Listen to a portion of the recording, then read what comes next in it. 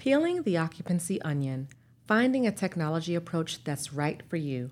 Written by Michael Prusia, narrated by Nikki Williams. CoreNet Global's The Source Magazine, March 2022. As we attempt to emerge from the pandemic and organizations plan their returns to the workplace, interest in monitoring and reporting occupancy has really increased. At first sight, this might appear to be relatively straightforward, but there are many levels of nuance to what occupancy actually means in a corporate office, and they're uniquely tied to what each organization is really trying to measure. The increased focus on occupancy insights is closely tied to a wide variety of new corporate initiatives. These include monitoring the overall volume of people in an office space to ensure compliance with tight capacity restrictions, understanding how many people choose to return to the office on any given day, and gauging the popularity of particular office areas, floors, or even individual seats. Accurate data on occupancy can also inform future real estate investments decisions with much higher precision than traditionally used and is extremely valuable for organizations seeking to consolidate their portfolio without impacting the operations of the organization. Certain occupancy data, when delivered in real time, can be used to trigger experiences in an intelligent workplace. Know what you want to achieve. Before choosing an approach, an occupancy solution for your organization, it's important to understand exactly what you want to achieve. That's key to being able to clearly define the type of occupancy data and at what level of granularity and frequency is needed to realize your goals. There are 4 main ways in which occupancy is calculated today. Each has its own degrees of complexity and cost where implementation is concerned, and each addresses slightly different needs. Here's a quick summary. Planned or forecast occupancy, used by facilities or workplace operations teams to plan how many people will be in the office on any particular day. This data is typically gathered from a desk room reservation system or from customized forms that employees complete before coming back into the office. It's proving popular among organizations that reopen with limited capacity or reduced individual seating and require employees to apply for or reserve a space in advance.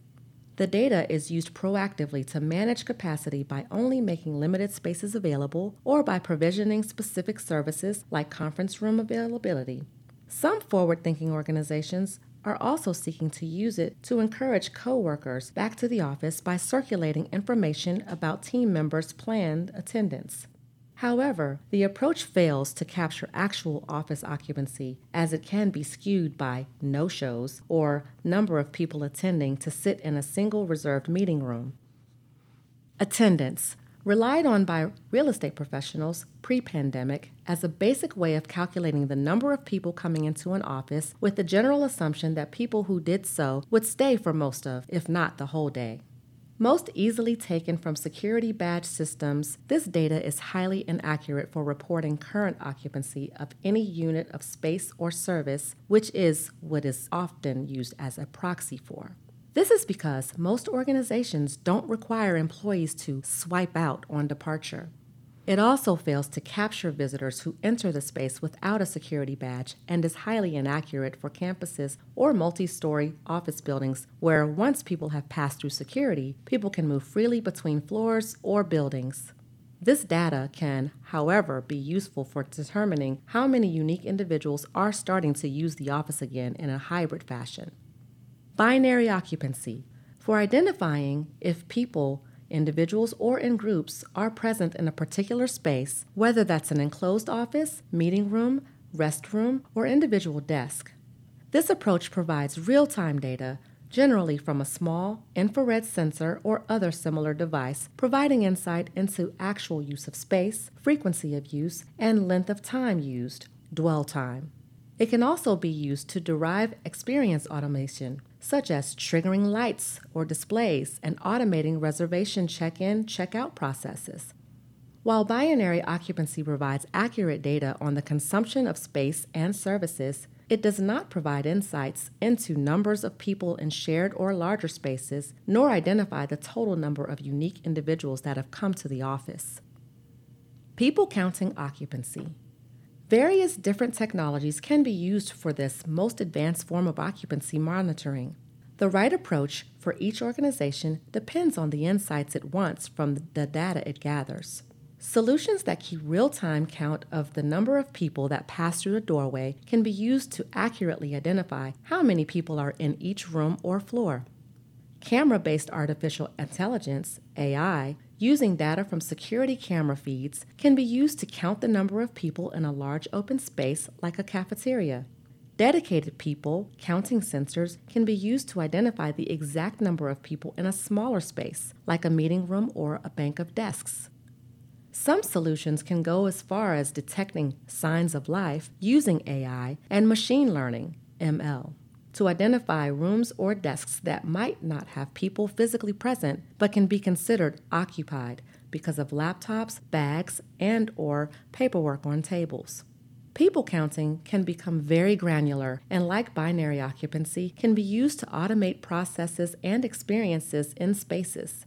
But it's usually unable to identify individuals without the use of facial recognition. And, unlike attendance-based systems described above, it can't generally be used to identify, for example, the number of unique individuals who come to an office on any given day. Don't rush in. Plan ahead. Knowing what you want your occupancy solution to be able to tell you is an important first step to selecting the right approach and choosing solutions on the market to meet your requirements. Some organizations might find that they already have data or systems that can give them the answers they seek. Others might need a combination of solutions for different types of spaces to tell them what they want to know or bring alive the experiences they want to provide in their future workplace. The space is rapidly evolving as new technologies become available and new players enter the market, all with some great capabilities. Before rushing in and buying the best new system, it's important to keep your end goal in mind. Make sure you are going to get the answers you need to today's questions, as well as be supplied with data that will enable you to make the right decisions or enable experiences you aspire to provide in the future. Accenture has put these concepts into practice at our latest innovation hub at 1 Manhattan West in New York City, where data from across the workplace is combined in real time to help us manage and operate the space and provide employees and guests a superior working environment. Michael Pruscia is Managing Director of Intelligent and Digital Workplaces at Accenture.